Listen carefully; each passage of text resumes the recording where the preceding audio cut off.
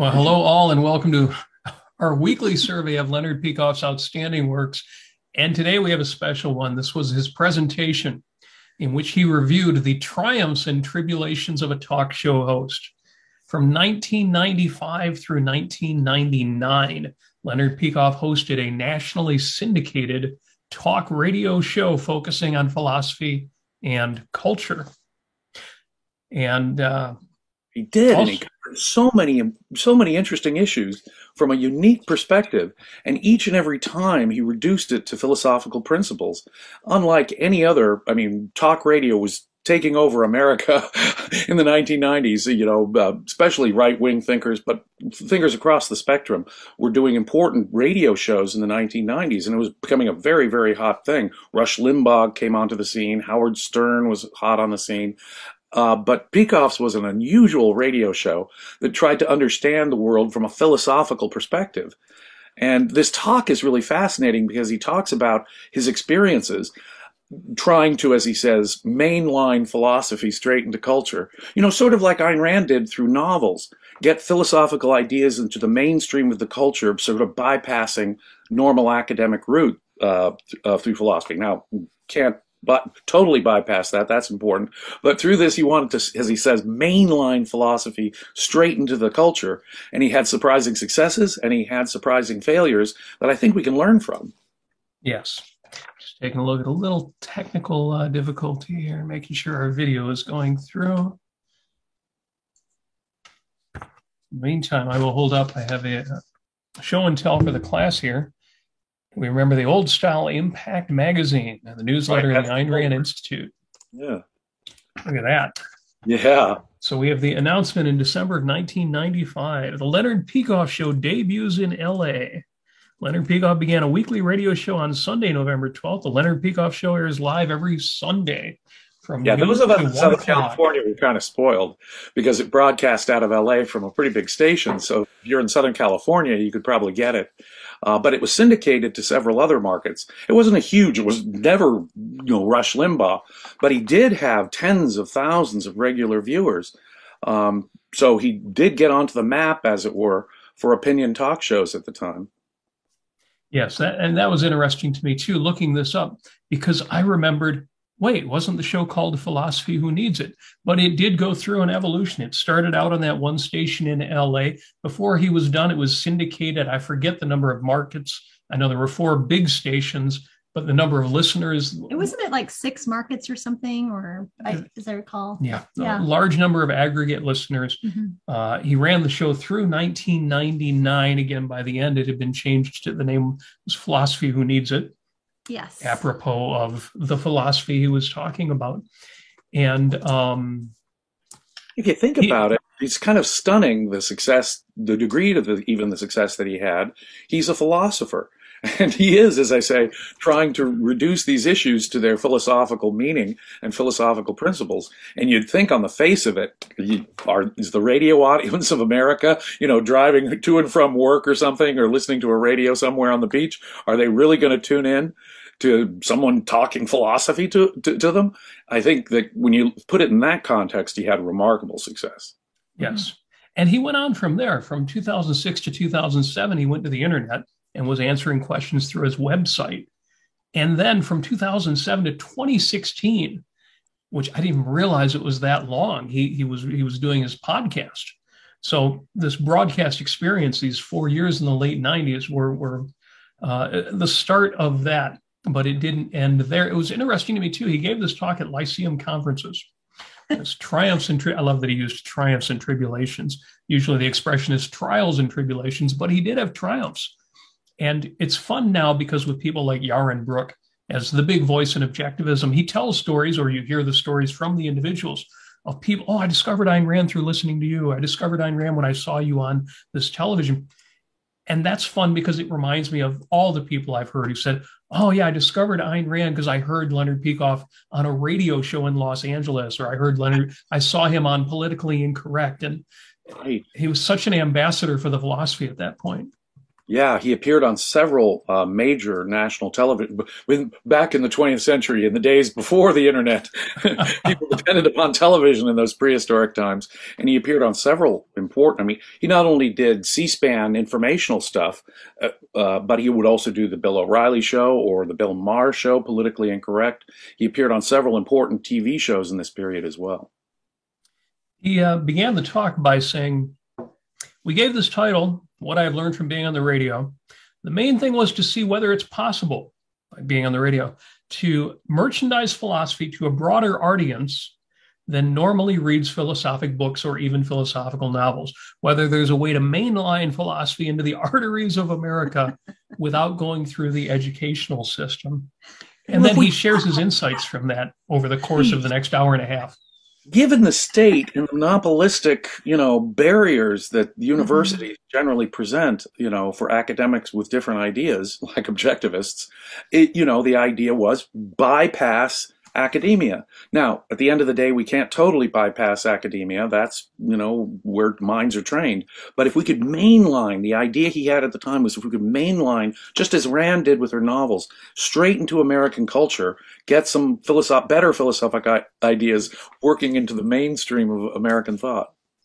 The universities won't accept people like Tara Smith or Greg Salmieri or C. Bradley Thompson or any of the victories that we've made in the universities without at least some cultural penetration as well. Otherwise, their students wouldn't tolerate it and the faculties wouldn't bring it on. So I think there have been these victories, and I've talked about that before. But I'm also interested in, for those of us who are here now in 2022 and carrying on the fight in our small way or in larger ways, the lessons that he learned 2 years in, because this was right in the middle of his radio career that he gave this talk, but the lessons he learned 2 years in, I think a lot of these apply to me and you and all of us who are trying to speak out in the name of these ideas. Absolutely. In fact, they apply to everyone, even in a lot of this advice is, I think, applicable across the board in any interaction that we have where we're trying to get across an idea or make a substantive point, even in a cocktail party conversation. Yes, absolutely. He says one of the tricks of the show was not to give a long diatribe at the beginning, but to have it ready in pieces. And then when each caller, you would give them one little bit so that it didn't sound too preachy. And try and bring it out from the caller. He'd have his outline of points that he wanted to present, and then with the appropriate caller, this is the time to put that idea in, so that by the time it was all done, he had developed all of his points, and then he could have a conclusion. Yes. I liked his question. He asked, does morality even matter? Is it just an obstacle that, you can just not worry about? Does anybody, consider morality be important in your life? And people would call in and he would kind of weed out those folks who were total cynics, total cynics. And then he would find somebody who would say, yes, I think, honesty is a virtue. And then he would ask them, well, why do you think that? And then they would get into more of the reality-based arguments for honesty, and it would be a springboard for that. So it was wonderful that he was able to kind of just on the fly, get people to, to answer. He would weed some of those folks out. He would keep some of the others, and he would basically bring out the best in those people who were talking. To make some points that he wanted to bring out. One of the failures he noted was the direct approach. He had a couple of shows, a series of shows called Philosophy Who Needs It, where he took head on, okay, we're going to talk philosophy and the importance of philosophy. That did not work. On the other hand, why do we need morality? Without God, why be moral? The right. Dostoevsky question, right? Yeah. So he just throws that out theoretically and then elicits it from the audience and their real world experience. Then people call in and say, well, you can't cheat. You can't lie. Yeah, and that wouldn't work. It wouldn't be good for me in the long run. Aha! Then that would, because he's now inductively eliciting it from them so that now he can come back and make a principled point that in fact his callers were the ones who gave the substance behind, which I think tells us something. there's a point he makes that's really good here. When you take on the abstract and the theoretical from the outset, you're going to turn off a good deal of an audience, especially a wide general radio audience. On the other hand, it's not philosophy at all. Some of the most big successes, surprising successes he had were profoundly philosophical questions, about perfection, for example. Is moral perfection possible? So it's not that philosophic ideas don't sell. In fact, if you have something like, what's the meaning of life, right? Those kind of ideas can sell. It depends on how you elicit it, how you go about it. If you go about it from a fact, especially as a talk show host, he could elicit it from the call-in show. He could elicit it from the audience, and that was a much more inductive and much more persuasive, powerful, emotionally real, factually connected way of doing it for the audience. So it's not philosophy as such. People are interested in philosophic ideas. What's the meaning of life? Is perfection possible? Those were big hits. Big hits. Whereas if he said philosophy, who needs it, abstractly from the outset, yawn, you turn people off already. So it's not philosophy itself, because people are interested in philosophy. It's getting them to see the reality and the importance of philosophy with their own eyes and make the connection with their own experience that I think is the critical lesson here. I think so too. In fact, that's what stood out in all the examples was you're not only letting the caller be an asset to your radio program by leading it through and getting him to say things, but more than that, it's you're showing that the value of these ideas depends on the person you're talking to seeing them firsthand. Right. So it's a first-handed approach rather than a preaching approach that he found most effective. And it stands to reason given the philosophy. It was great fun as he goes through because he broke the talk down into 5 shows that didn't work and were surprises. He expected them to be successes and they completely, in his words, bombed. And then 5 shows that were enormously successful that were also surprises. And I just want to pull a couple examples out of here. For example, the very first one he mentions, he says that the first show was a show on Freud. And this was interesting to me because it surprised me that it surprised him. He says, I thought, well, gee, Freud is in all the movies. And everybody in Los Angeles, he was local at the beginning, everybody in Los Angeles is in psychotherapy. So it should be a good show. And it seems that way sometimes. And those who are probably should be. Yeah. He expected a lot of callers. He expected a big reaction. And there were no callers. There was just nobody. And he talked at the time to a programming director who worked at the station, somebody he had great respect for. He mentions him a couple of times, a gentleman named Dick Sinclair. And Sinclair said to him, well, do not put on a show in which the audience doesn't have in advance a very strong position. It's interesting because it's so easy to say they should care about this, but they don't.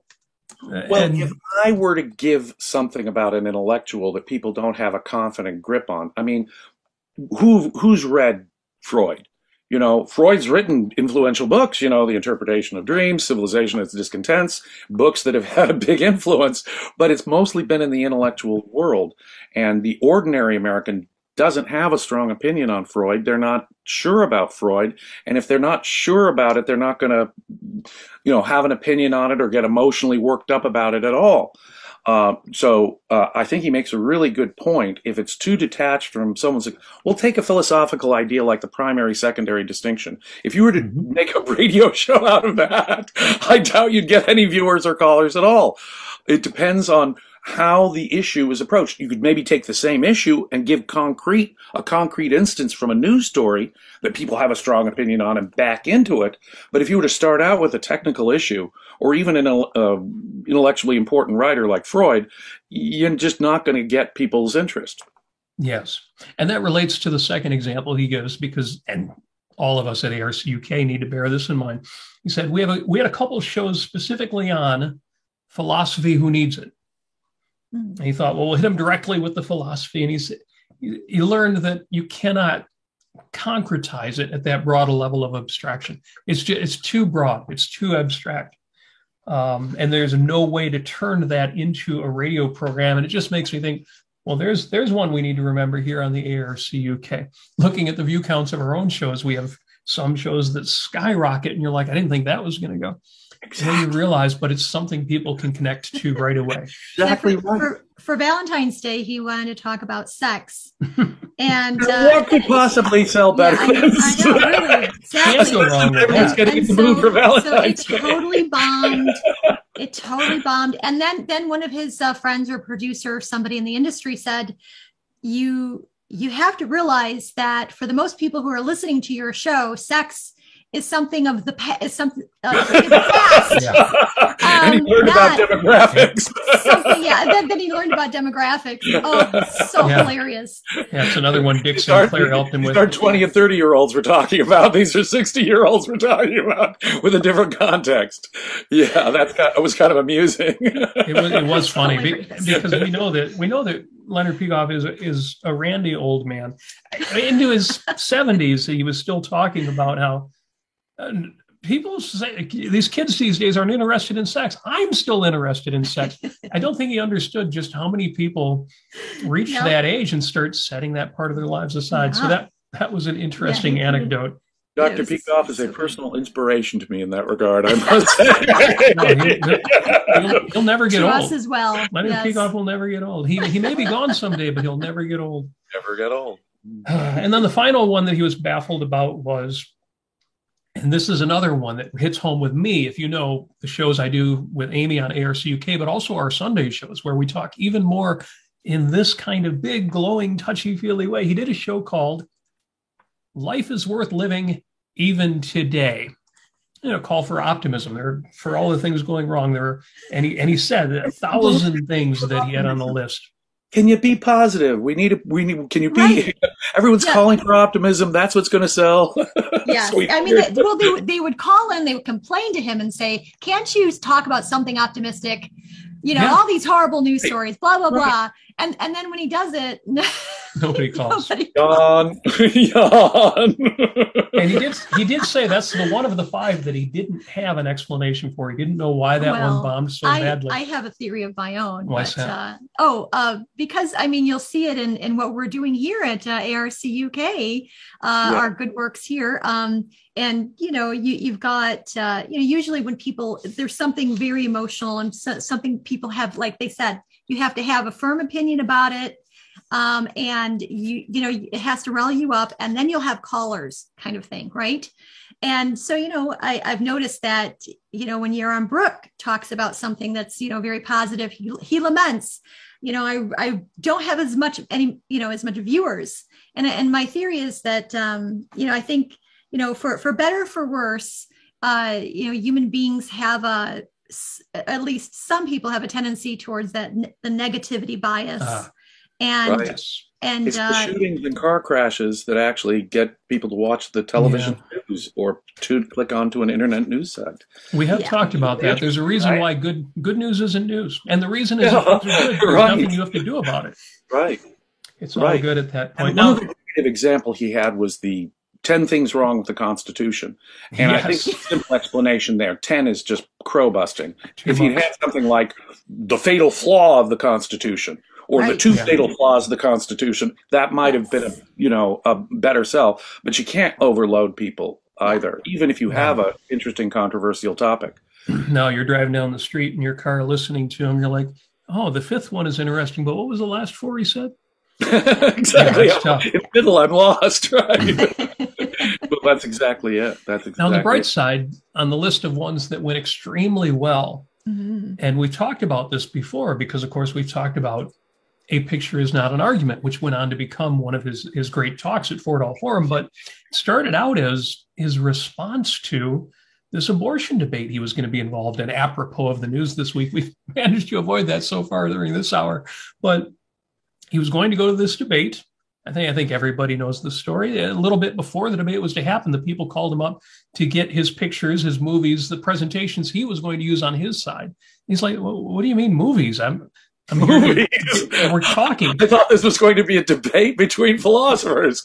What about where do movies come in?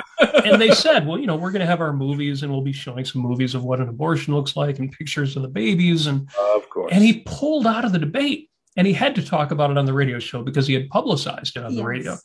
And so he did this episode on A Picture Is Not an Argument. And he says he actually got a great response to that.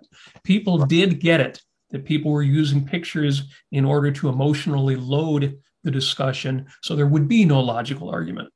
That's it. An argument is a way of bypassing a conceptual, logical argument for your case.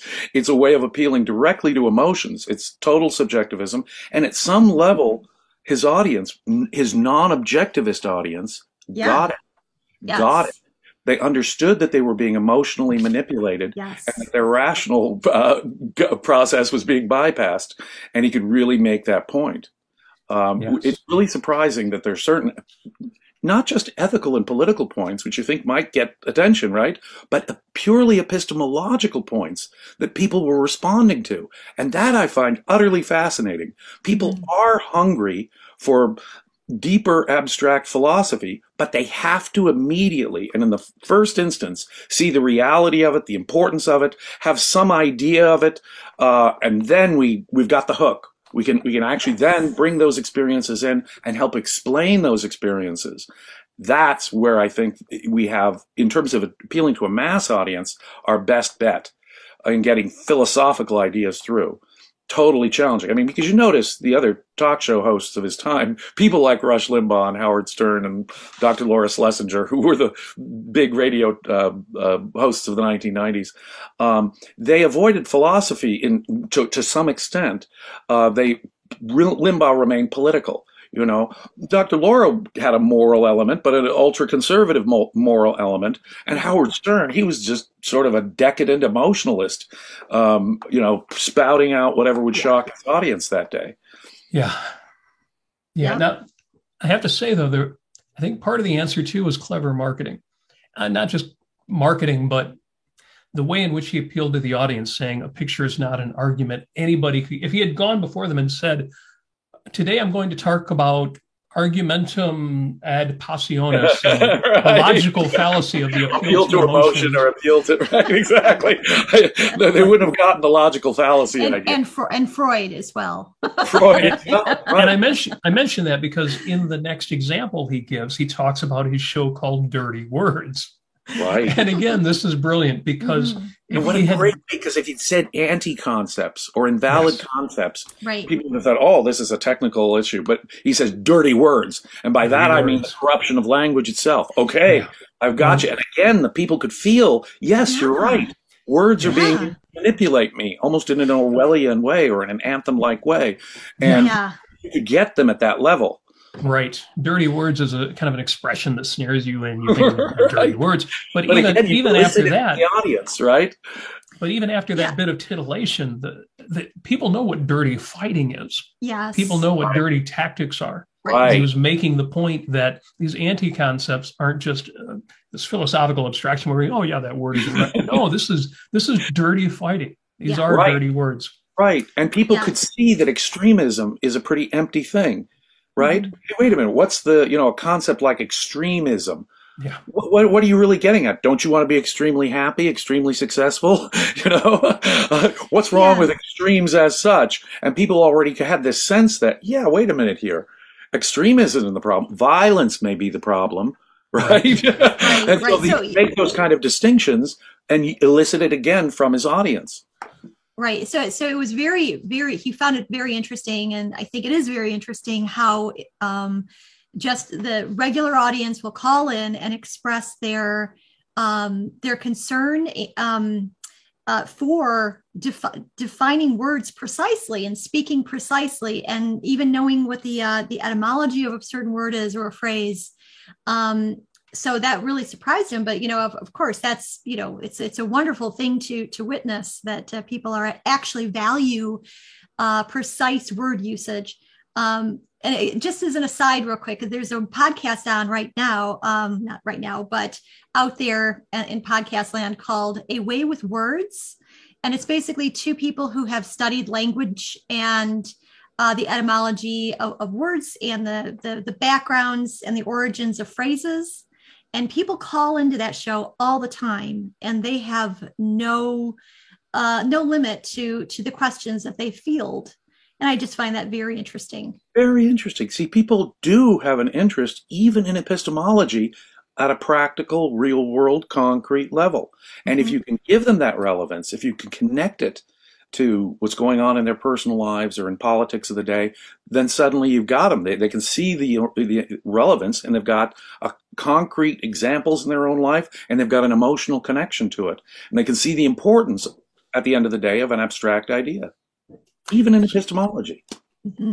Well, speaking of questions, I do have to take just a moment to say thank you to our super chatters in the chat on YouTube. You should be in there. You should be asking questions. If you put a few dollars on them, you support ARC UK, assuming, of course, you're already a member by going to AynRandCenter.co.uk and click Be a Member. Link will be in the chat in just a moment. But thank you. Thank you very much to Kirk Wilcox in for $2. We do appreciate that. Apollo Zeus followed it up with £2. Well, that's even a little... We all know about it, the exchange rate. Thank you for that. And finally, Bonnie with a $5 question. This is absolutely worth the dollars because she asks or says, I always want to bring things back to volition because that's what I care about. But he shows how that's not an effective way to go. Thanks, Dr. Peikoff. He does show that, but I think he's showing that it can be effective, but he can't just hammer it into people. Yeah, you can't just say, well, that's an issue of free will, and you just forget everything you're talking about because I'm going to tell you the way it is. Again, this is an example. Bonnie, thank you very much. I think that I would use the same principle that we were talking about just a little bit earlier. It depends on your approach. If I were to say, in defense of free will, or I'm opposed to determinism, you'd turn people off. Okay, that's an abstract philosophical point. I don't, what, huh? Whereas if you were to, we did the psychology of psychologizing earlier this week, where Ayn Rand does this article on the fallacy of either excusing or blaming people based on their alleged psychological diagnosis. Well, there are many concrete examples of that, where, say, criminals are being, they're getting all kinds of sympathy and we shouldn't be mean to the criminal because he couldn't really help it. When it comes to a concrete like that, can criminals help it? Should criminals even be punished? People will have strong opinions on that, yes. And that's the way to back into, you see, the philosophic idea of volition. First, they have to see the concrete relevance of the issue, and then you've got a reason to start explaining the more abstract, deeper philosophical point like volition. Well, these leftists who think it should all be rehabilitation and social work and people shouldn't go to prison even if they commit violent crimes, that's a belief in determinism. It is the doubting of volition that underlies all of that. So if you can give a concrete, or probably one that's connected to headlines or current events or something in their personal lives, then you've got the hook. They'll see it. They'll fill in the concretes and the emotional relevance. So I think it's how you approach the philosophical issue. And I always admire, especially in regard to Bonnie, because she's so engaged with the connecting topics between metaphysics and epistemology, the so-called anti-room. I don't know anybody who understands volition, free will, and the basic choice to focus, the commitment to focus better than she does. So thank you very much for that. In regard to, I have to go back to the membership because there's one more thing I didn't mention. I usually save this for the end. If you become a member of the Ayn Rand Center UK's YouTube group, so there's the website, but also YouTube now offers this. There are special benefits you get. You not only get the special icon that shows you're a member, you're supporting ARC UK, but there are some fun little things like these emojis, and it looks like just today, icons, just actually within the last 10 minutes, they've added Amy to the list of emojis that are available, and Robert. And so all you need to do is refresh your browser, and you'll be able to look that up, or just wait till next time. But they are there, and that is yet one more reason to sign up on the YouTube site as well. It's only like $5 a month. Yeah, It's like, just don't get your caramel mocha latte for once a month, and you'll be covered. Starbucks, yeah. Yeah, just right. don't go to Starbucks for one time. This Sunday, for regular paid subscribers of Ayn Rand Center UK, we're starting a whole new workshop on Dr. Leonard Peikoff's magnificent, revolutionary book on historiography, The Ominous Parallels, which discusses the rise of Nazism and America today and compares the two. It is a brilliant book, and we're just starting on Sunday. So if you become a paid subscriber to ARC UK now, you'll be able to participate from the ground floor on our new Sunday workshop on Dr. Peikoff's amazing book, The Ominous Parallels. And I can't recommend that highly enough. If you know anything about World War II, the millions of people that were killed, but also the impact that had on communist Russia, Soviet Union, what that meant, how that then infected, the same ideas infected the United States, the universities in the 60s. This is not just a book about World War II or just a book about the philosophy of history, although it is. But it is amazing how it applied. Well, we discussed this a few weeks ago. Find the show that we did on the spirit of the 60s if you want to know, well, but does the Ominous Parallels have anything to say about life now? It absolutely does. James, these are going to be outstanding sessions and more something to relevant look forward to. Ever. More important than ever. Yes. Yeah. Now, going from World War II to something a little brighter, the third example Leonard Peikoff Yes, gives. back to this. I love this because we talked about how, you can't give people something too abstract. Too abstract can work. And this goes to the Q&A when somebody says, well, what about religion? That works. And he'll answer that. But even before that, he did a show on what's the meaning of life? Mm-hmm. Now, you would think that's broad. Isn't that as broad as all of philosophy? But that's a question people have tackled before. So if you ask people, what's the meaning of life? And he found this, the lines light up. And that's kind of a great story to hear because, again, that relates to what we do here. I love the example he gave, too. On the one hand, he's got the extremely religious person who said the meaning of life is the next dimension and my life after death, not this life at all. And then you've got the complete materialist on the other side who said, what was her line? Clothes. Yeah, Cadillacs. Clothes, Cadillacs. Except men. Exactly. So you've got the two extremes there. One, a totally mystic, intrinsicist view of the meaning of life, and the other, a totally concrete, bound, pragmatist, subjectivist view of morality. And very California. And very California, by the way. But there, what that does is it provides an opening for an unconventional answer that is more satisfying than either of the ideas that are basically coming in from both sides. And again, if you elicit it in concrete terms from the viewers, you can say, well, yeah, what gives your life meaning? Your career, your romantic life. What is it that gives your life meaning? And then now we're talking about the concretes that make up your actual life, and that it's life that's sort of an end in itself and gives meaning to life. So it's it's really it isn't the abstraction of the issue. It really is how we approach the issue. That will either connect or disconnect with people. But again, what's astonishing is that a meta-ethical issue like that is actually got the lines, the phone lines firing up on his radio show. Very, very instructive. Yes, and useful, because if you can get people in, it's either mysticism or materialism, then you can show how a rational philosophy actually gives you access both to higher, what we can call spiritual or psychological values, as well as concrete values without being mystical or determinist. I love that, love that, love that. And then the fourth example he gives similarly, he would do shows on the virtue of selfishness, which is an easy way to get people into the book.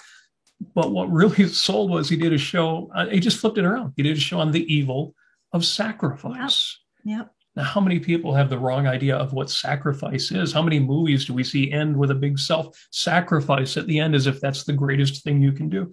And Leonard Peikoff does an episode of the evil of sacrifice. See, I think in our contemporary world, most people have a grip on the idea that, well, yeah, we have to be selfish sometimes. And some selfishness, I guess, taking care of myself, if you call that selfishness, wanting happiness, wanting a successful career or a successful love life. People have an idea that some selfishness may be okay. A much more powerful attack, a much more direct and emotional attack, is when you take on the word sacrifice.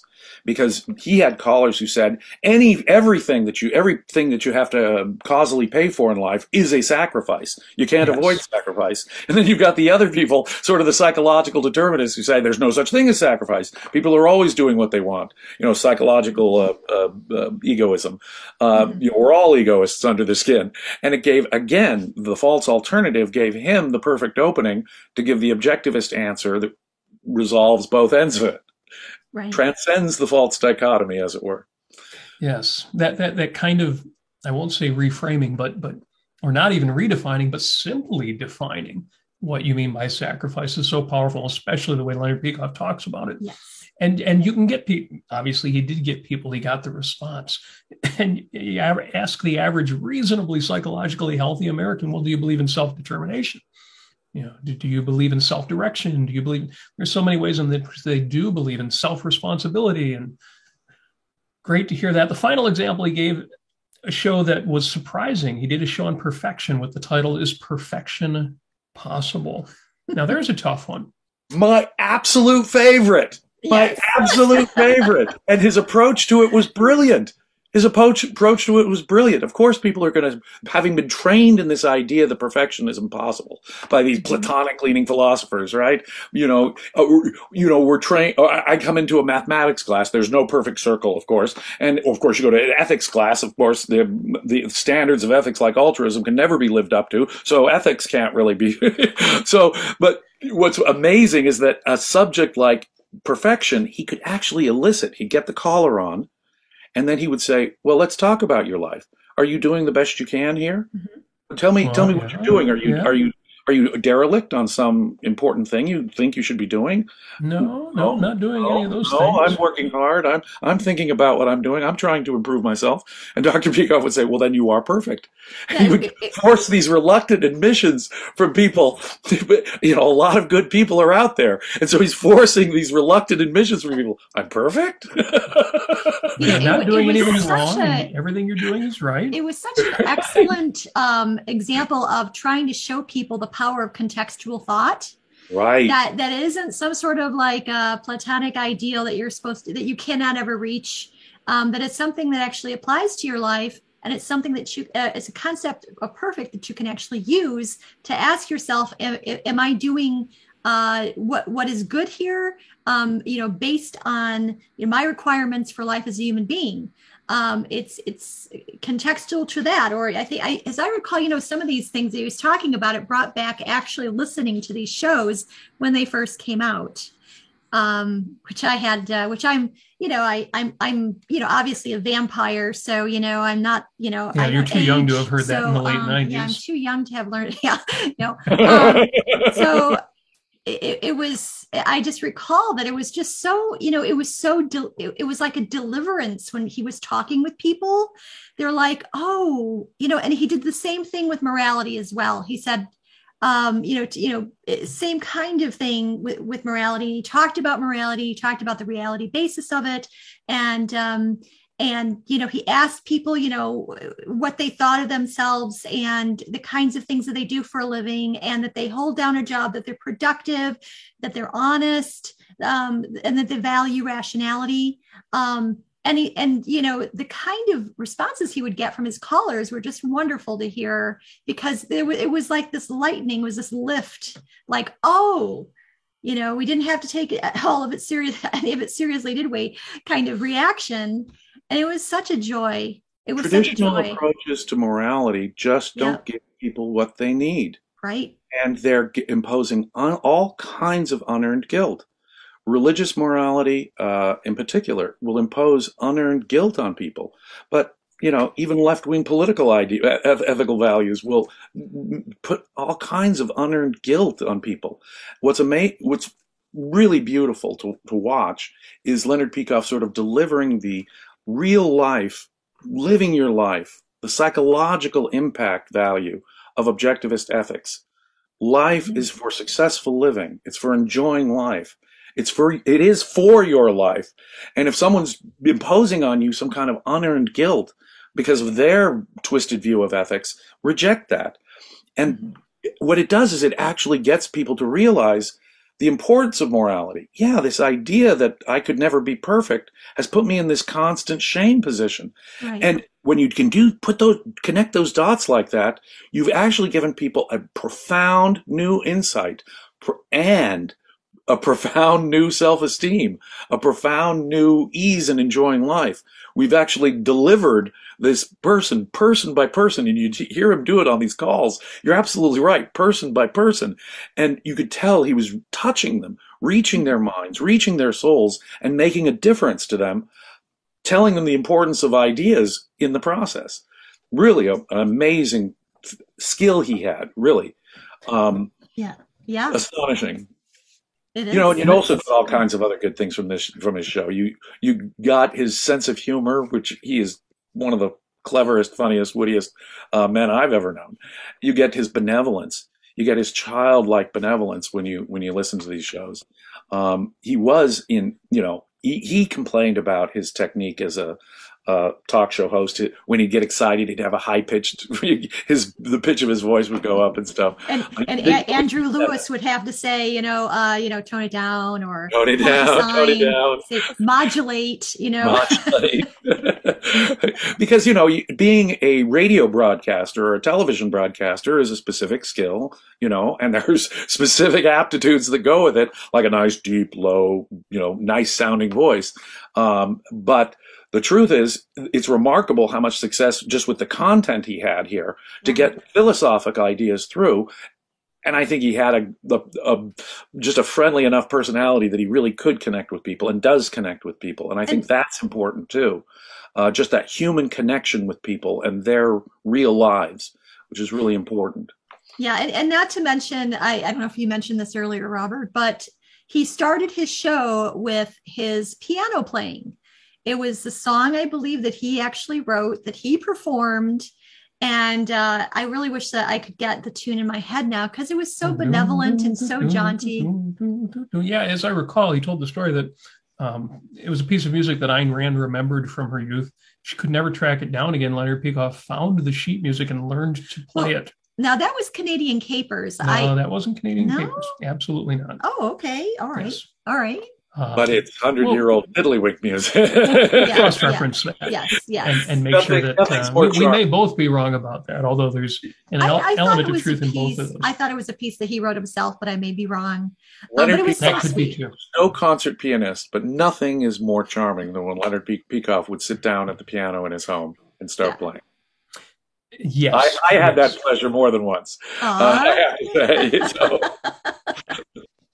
And I have to go back to the beginning, because I know that the stream started late, although it will be when the show is finished, it will appear for folks who missed the beginning, because the streaming started late. But we mentioned that one of the great things about reviewing this, and Leonard Peikoff's review of his 4 years, even if in the end they decided to wrap up the radio show and there were other ways that he was going to reach people, it didn't turn out to be the way that objectivism was going to save the world, except he did reach countless people and he did hear back from them.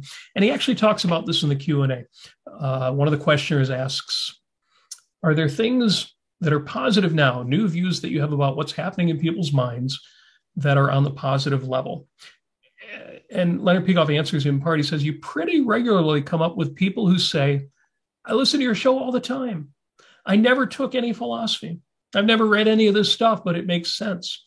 I disagree with you on this or that, and he says, they get hooked, and, it's a very satisfying thing.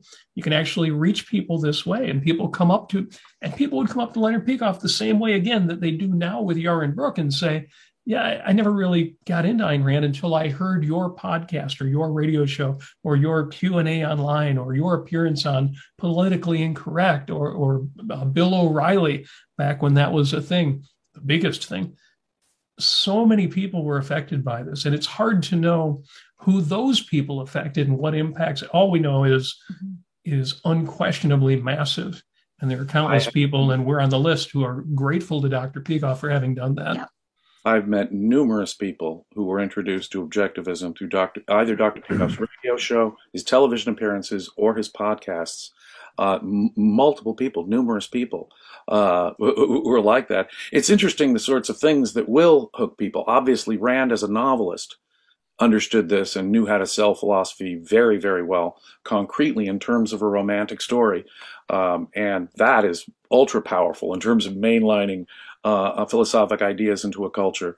But you know, I'm not an artist on the scale of Ayn Rand, but I would like to learn the lessons from Rand and Peikoff on how to penetrate the culture and get through to people with abstract ideas, and at least get the idea of the importance of philosophy through to people, the importance of reason, the importance of, you know, ethics as a topic. If you can get that across to people, you're halfway home. But they've got to see it in terms of their own concretes in their own lives. They've got to have some real emotional connection to it.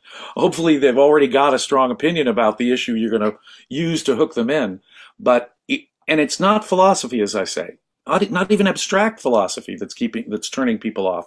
It's how we approach it. It's how we develop it.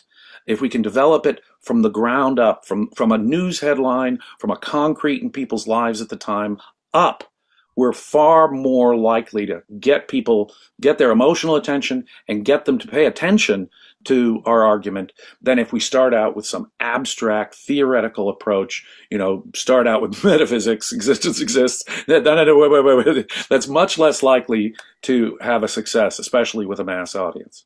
In the Q&A, somebody mentioned, I didn't recognize who it was, but he asked, has this experience of having this radio show and talking to regular people helped or informed your understanding of induction? And he said, yes, it's definitely been a factor. It's definitely been a factor for my understanding. And he said, he went on to say that, deductive reasoning is, you cannot use deductive reasoning. Well, not in the radio program format. Not in that kind of situation. And that, he has found it helpful to understand induction. Just by talking with people and trying to, and understanding how to communicate with them, how to actually teach them these things or engage them or get them excited about ideas and concepts and epistemology. And right. One of the things that actually Amy Peikoff came up with at the time was this idea of having a common denominator episode. They called it tie-in shows. Tie-ins. Right. Yes. And then they would take, two ideas, people, place, things, whatever it is, Beethoven and metaphysics or a current event of some kind, taxation and Mozart, and they would tie those ideas in, and people found that really fascinating. They do. They like a challenge. That's the other thing. Yep. If you throw out a challenge to people, they're going to, well, this is a mystery. This is a puzzle. This is, a Rubik's Cube I want to solve. And I want to impress your audience that I've got the answer. Yes. People's, natural feelings when you pose a question, a mystery, and, who's going to win, get the right answer, suddenly you stimulate interest that way. Yeah, there are a variety of ways you can do that. He said prizes always were. Yes, he did have prizes, and mentioning people's name on air. Was a really wonderful thing. Exactly right. Yeah. One of the other things that he said and that he's repeatedly stated is that he felt radio was a conceptual mode of communication as opposed to television and video. Yes. In this age of podcasts where we're sort of doing this hybrid, it's an interesting thing to think about, because if you think about it, it's like John Galt doing his radio broadcast. It was just a voice. Right. And she just describes the voice. So it's pure mind-to-mind conceptual communication without any visual distraction at all. Whereas if you put something on television or if you give people visuals, they expect visuals. They want something exciting to see, something interesting to see. And if you don't give them the visuals, and again, you're sort of sliding into the picture as an argument sort of thing if you rely too much on visuals. So he found radio to be far superior to any kind of, the idea of even doing any kind of television. And I have to say, in my own experience, that is also true. We did an interview with Dr. Leonard Peikoff back in 1995, 96 for a pilot for a talk show, Ideas in Action. We won an industry such award. a good episode. We won industry awards for doing it and so forth, but the only way we could even get away with it was by going into Dr. Peikoff's home and doing an examination of his art, looking at the art, because he had Frank O'Connor's and Capoletti's and amazing statues. And again, Dr. Peikoff played the piano for us. So if you don't have some kind of audio-visual material to engage the eyes and to connect people with, it's just never going to work on television. But also to that extent, it's going to be distracting. And if I compare it, another experience I had was as a local commentator. When I was a deputy district attorney in San Diego, more than one local news station would have me on to comment on legal, political, historical issues. And so I was somewhat frequently on local news as a commentator on more than one station. You have to talk in teeny little sound bites. You have to grab them immediately with 2 sentences. You have to make an argument within the space of 30 seconds, literally. So you've got to pare down what you're saying for these brief things. You really need some kind of extensive discussion. You can't go too long, as we find here with these ARC UK podcasts that we do. If it goes more than an hour, obviously you're going to lose people. Ideally a half hour to 40 minutes, right? But because that gives you enough time to make a point more than just 5 minutes. On the other hand, it's not so long that you're going to do those 10 points against the Constitution, bust their crow, and lose interest. I think that's an important lesson too. Yes. Just based on my own experience. Yes, absolutely. Yeah. And now speaking of time, we're going to have to wrap up just slightly early today. So, this is, by the way, here is I don't know if we've displayed this yet, but this is an actual case for the cassettes. Oh, look, there's a couple of cassettes in here, everybody. These are called cassette tapes. Everybody cassette say tapes. I remember cassette tapes. Yeah. I remember magnetic tape. Wow, did they record things on magnetic tape back in the Look at the back of it. It's Yes, the back of we it have. here. Look at how cute is There we that? have the good doctor in front of his microphone. Edition 15. So again, if you haven't heard this talk, it's worth a listen. Sometimes you think, well, it's triumphs and tribulations. Radio talk show host, I wasn't listening to that program. I'm not that interested. There's so many insights in here that apply, again, not just to those of us on the ARC UK trying to do our presentations, but we got to answer Bonnie's question too. But also just things that apply to your general life. A talk well worth listening to. I posted the link on my Facebook wall. Additional show notes will appear on there shortly. Bonnie is back in the super chat. Thank you for that. And she asked, Bonnie. is Ideas in Action available anywhere? And that's Currently, a great question. We've adapted it to disc format, so hopefully sometime shortly it will be available via disc, because that is a great interview, I think. If I do say so myself, with Dr. Peikoff. He gave us hours of his time in his own home, and it was a brutal process just to edit it down to an hour because there was so much good material. But I hope to soon have it out in DVD, at least, format. And available. We've given Dr. Peikoff the permission on YouTube to use any parts of it that he wants, and I understand that they are going to start using parts of that interview for various purposes. So, hopefully soon. Excellent. And by the way, thank you, Apollo and Kirk. I think that they contributed a couple dollars. I don't know if we missed them earlier. No, we mentioned it, but thank you. Good. That is appreciated. Wanted to be sure. Because we got to keep these shows going. Yes. Amy and I have now been joining James for these for the last month and a half, 2 months now. It's been quite a while now. And we appreciate everybody in the chat, everybody participating. The view counts have been good, which is great to see as well, because when we think of Leonard Peikoff, it's all too easy to say, well, there's OPAR, Ominous Parallels, the Dim Hypothesis, his 3 big works. And they're the 3.